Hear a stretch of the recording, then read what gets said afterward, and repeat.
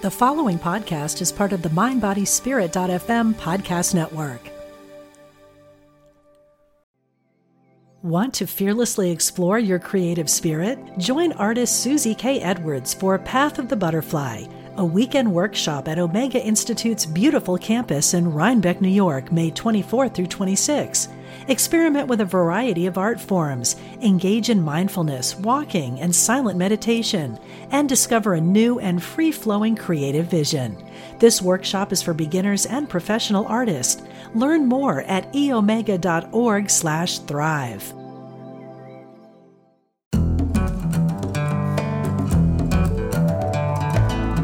From Spirituality and Health magazine, I'm Rabbi Rami, and this is the Spirituality and Health podcast. Thanks for joining us. Our guest today, Cindy Spiegel, is adjunct professor at Parsons School of Design and Fashion Institute of Technology.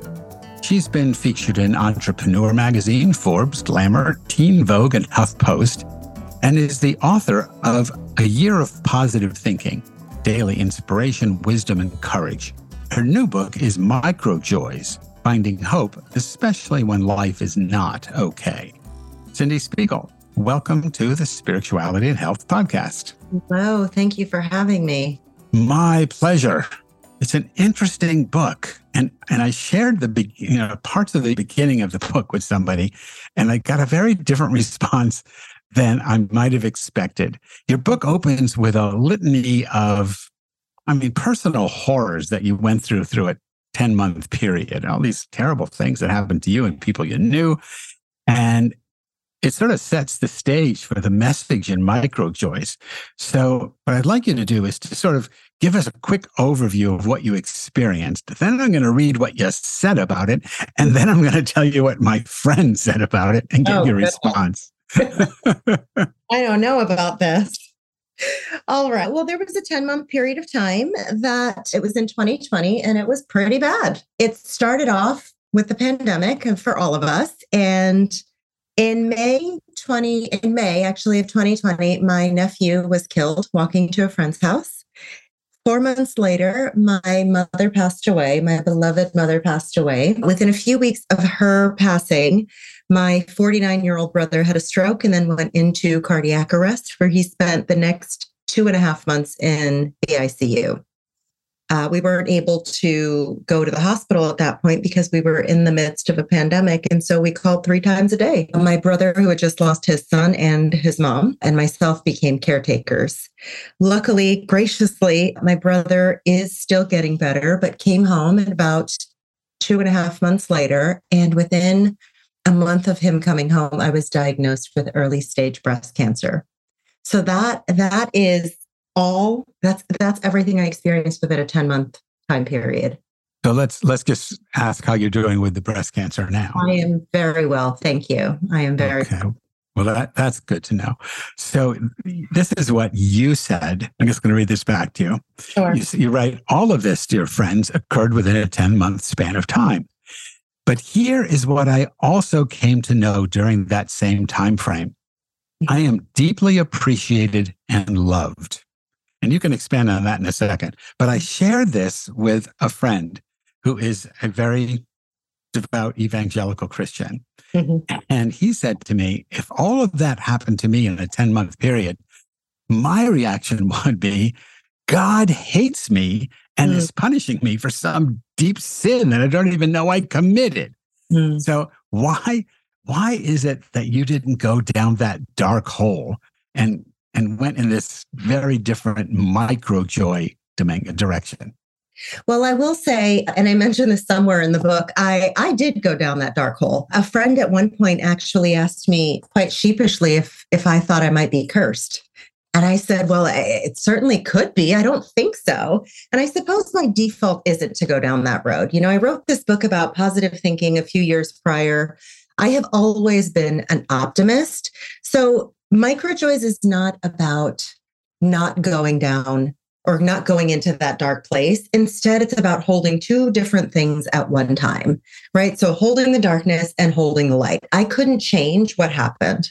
There's nothing that I can do. I couldn't wish it away. I couldn't think it away. It certainly wasn't going to help me to think that I had done something that deserved that. And so it's not my way. It's not my belief system to think that I'd done something to deserve it. What I did feel and was always fairly clear on was that I'm not special in this. These sorts of things and this sort of compound grief happens to many, many people, and maybe not in the exact same way and maybe not the exact same scenarios, but I'm not special. I've seen enough of the world to know that we will go through these things, and we will, if we're lucky, we will move through and come out the other side.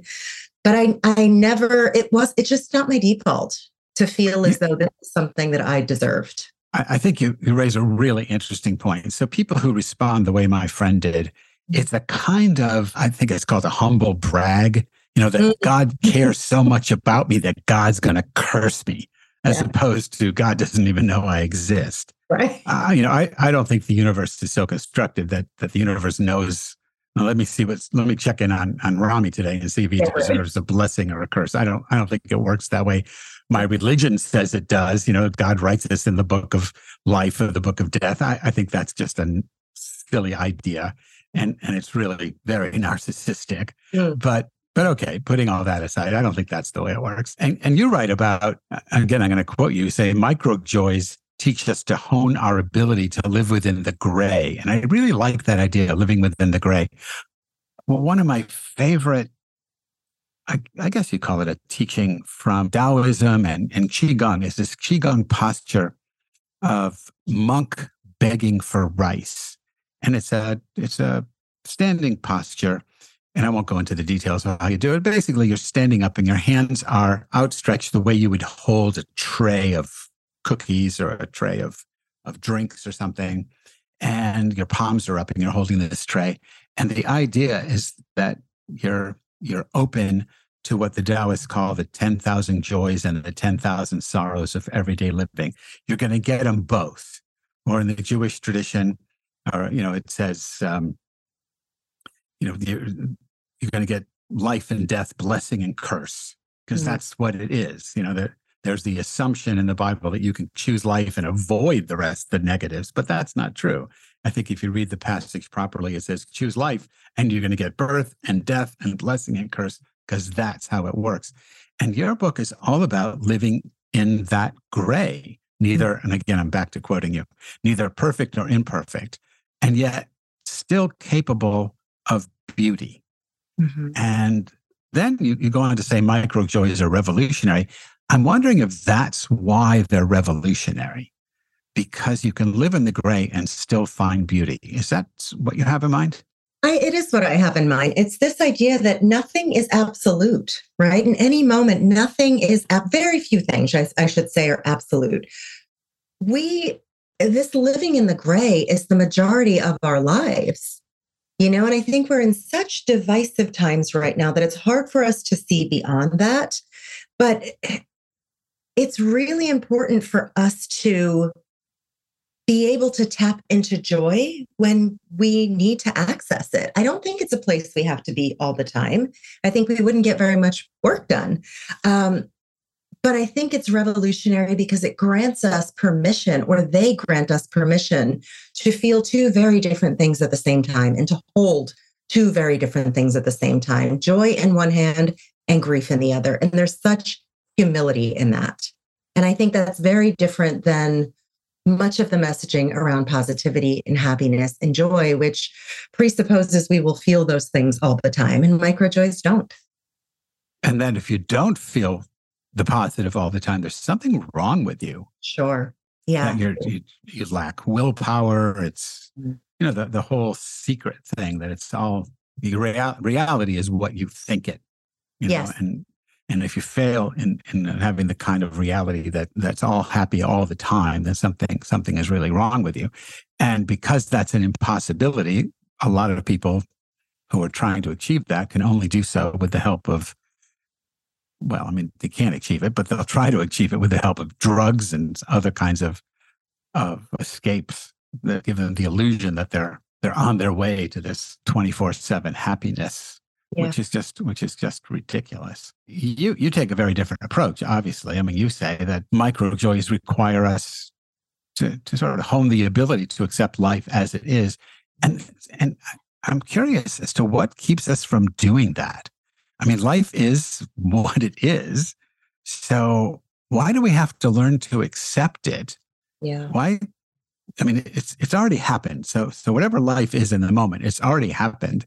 So why do I have to accept it? It's already there. You went through, you experienced a diagnosis of breast cancer. Yeah. So what's there to accept? Well, now, what you do with it is another question, but why do you have to learn to accept it? Well, I think the first step is accepting it. Because what so often happens is we want to numb out from it. And in the numbing out that you just talked about a moment ago, and whatever tactic or tools you use to do so, there is the non-acceptance. There is the attachment to the thing. There is the making the thing you, in this case, breast cancer. For me, the very first thing I had to do was accept what was directly in front of me. Just because something happens doesn't mean I accept it. And I think we live in a world where, as simple as it sounds, to simply accept what is, many people don't do that.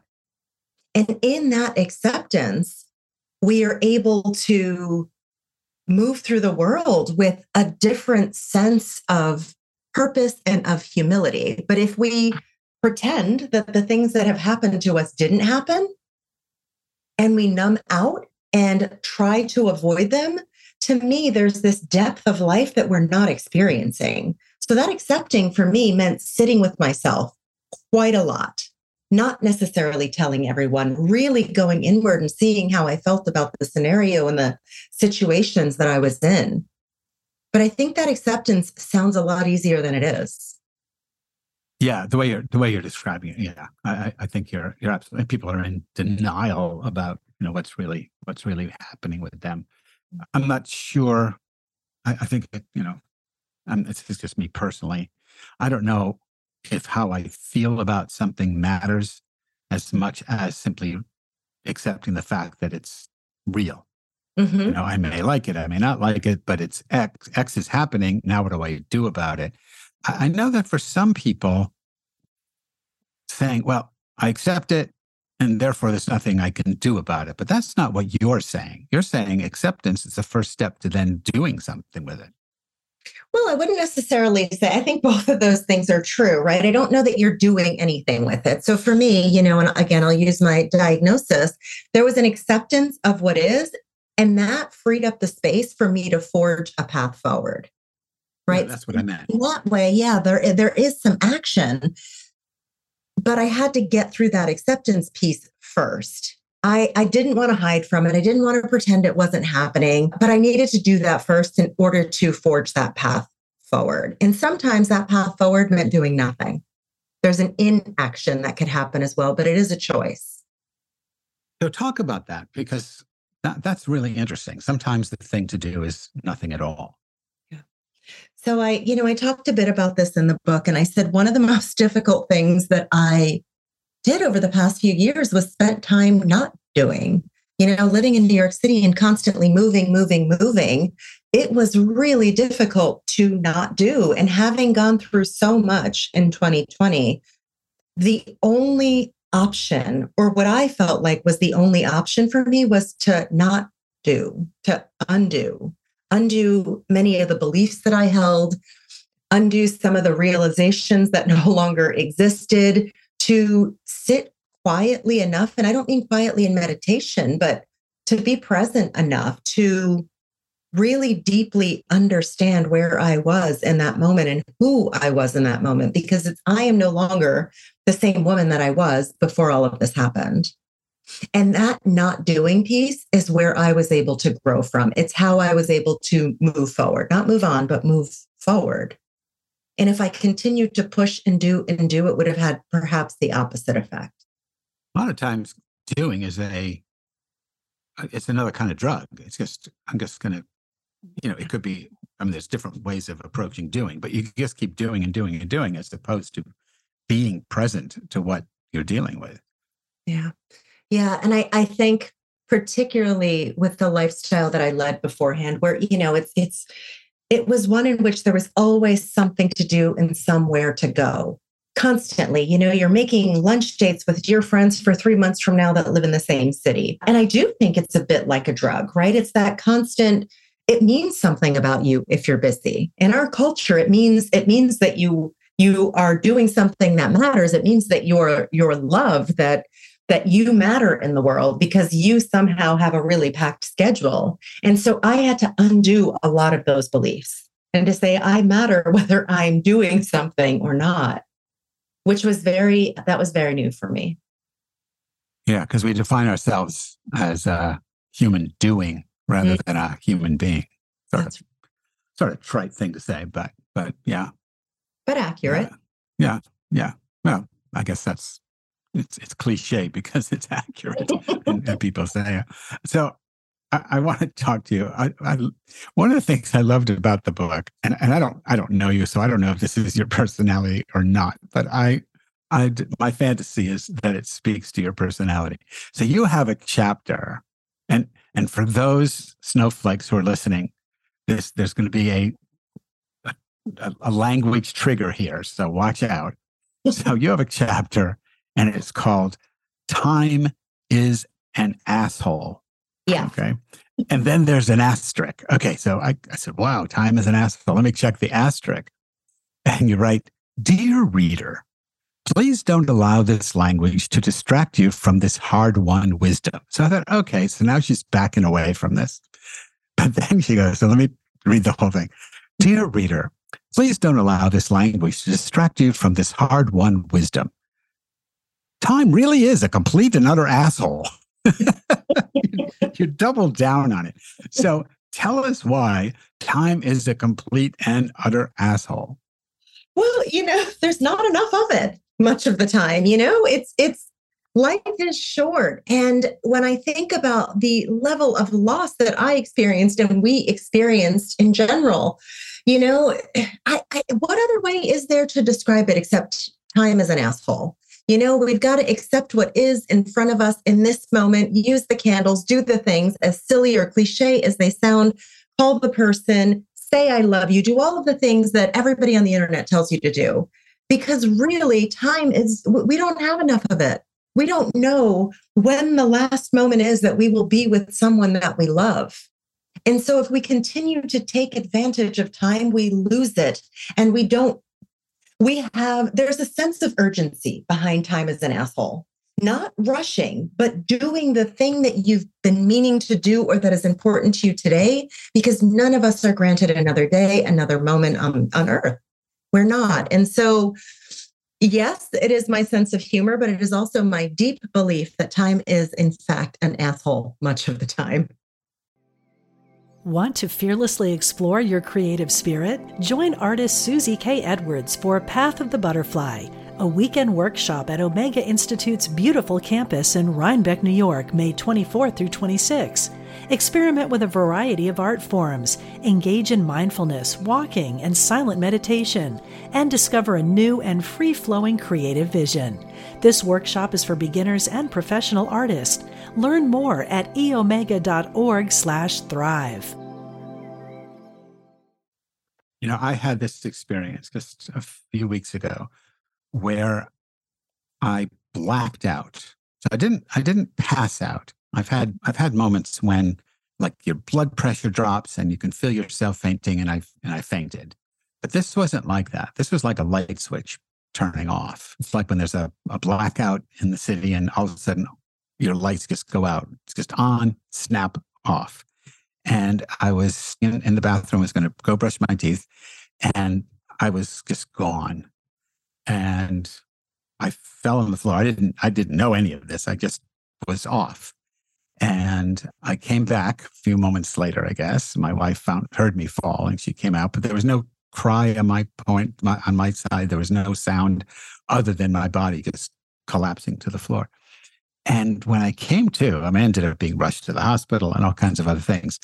But the interesting thing about it for me was the on-off, the immediacy of off, that time simply ended.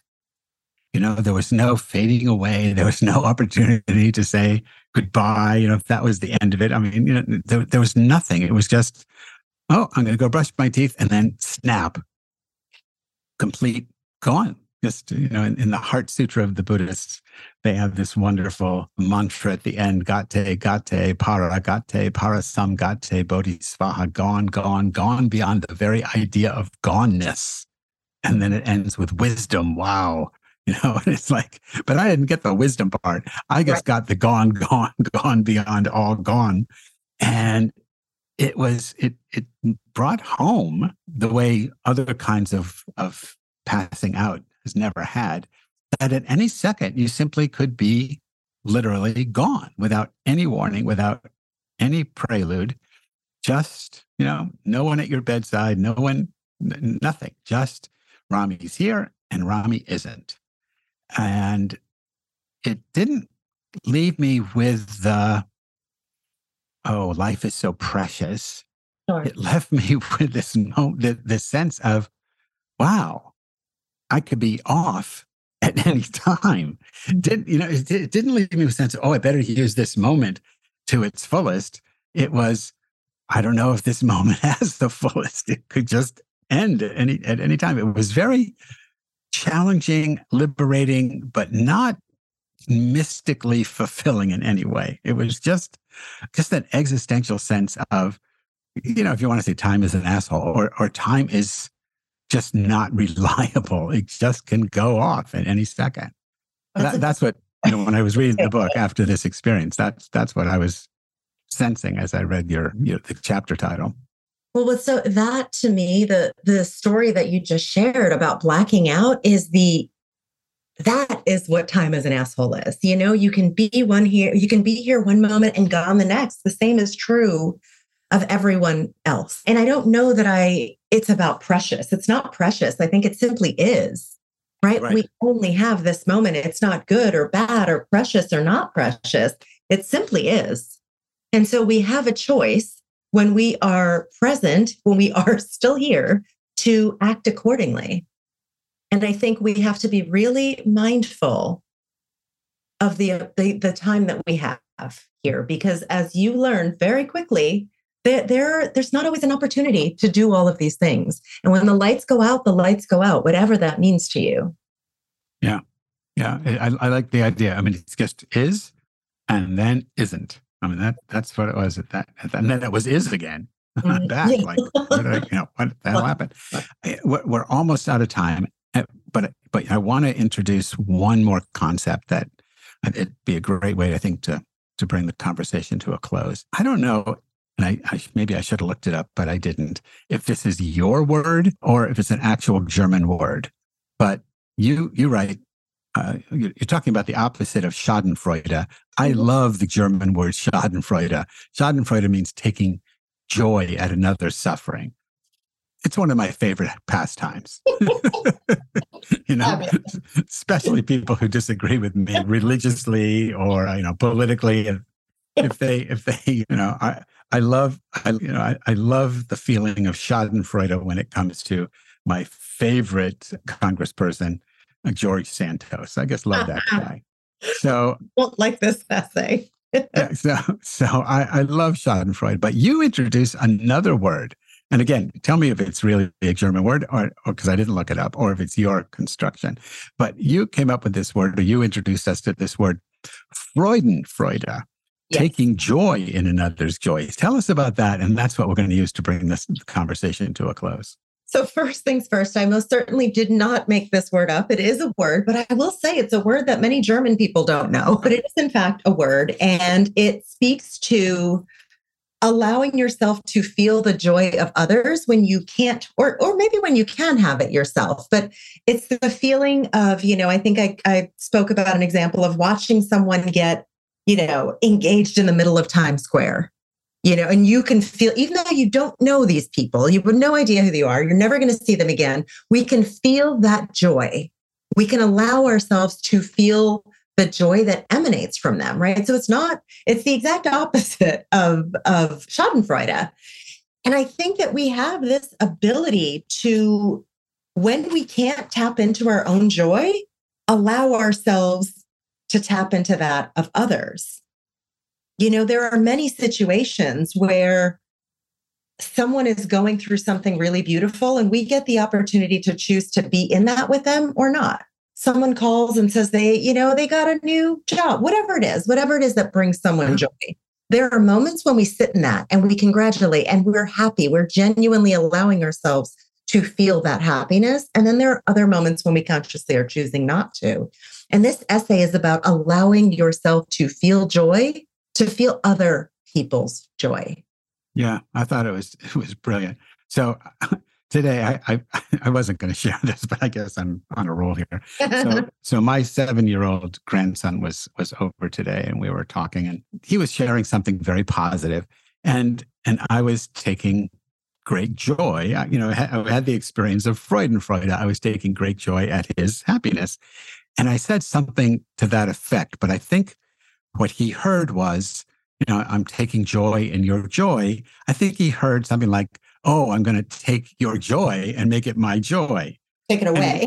Yeah. And he says to me, talk to my lawyer. Oh.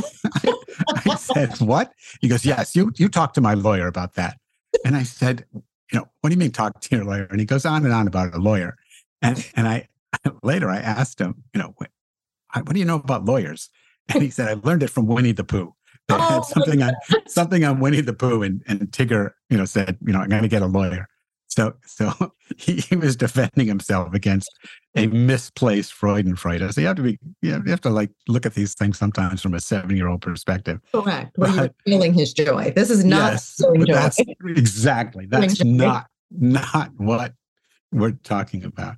Our guest today, Cindy Spiegel, is the author of Micro Joys, Finding Hope, especially when life is not okay. You can learn more about her work at cindyspiegel.com. Cindy Spiegel, thank you so much for being with us on the Spirituality and Health podcast. Thank you for having me. What a pleasure. It was a delight talking with you, and I'm going to have the experience of Freudenfreude as your book takes off. But you won't need a lawyer, though. I will get one just because I can, because I've learned that from a 7-year-old. There you go. Thank you so much. From the mouths of babes. You're welcome. Thank you. Take care. Bye-bye. Spirituality and Health podcast is produced by Ezra Baker Trupiano, and our executive producer is Brenna Lilly. If you enjoyed this podcast, please leave us a 5-star rating on your Apple Podcast app. If you're not already a subscriber to Spirituality and Health magazine, please become one at spiritualityhealth.com. This is Rabbi Rami. Thanks for listening.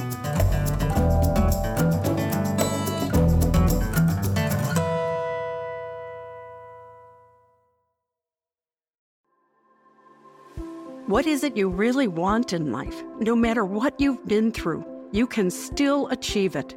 I'm Sandra Ann Taylor, and in my Energy Activation podcast, we'll explore the science of manifestation, and I'll give you specific techniques to shift your energy in order to make your dreams a reality. I also do live energy readings, and you can be a part of the show by emailing your questions to me at sandrataylor.net. Join me on the mindbodyspirit.fm podcast network or wherever you get your podcasts.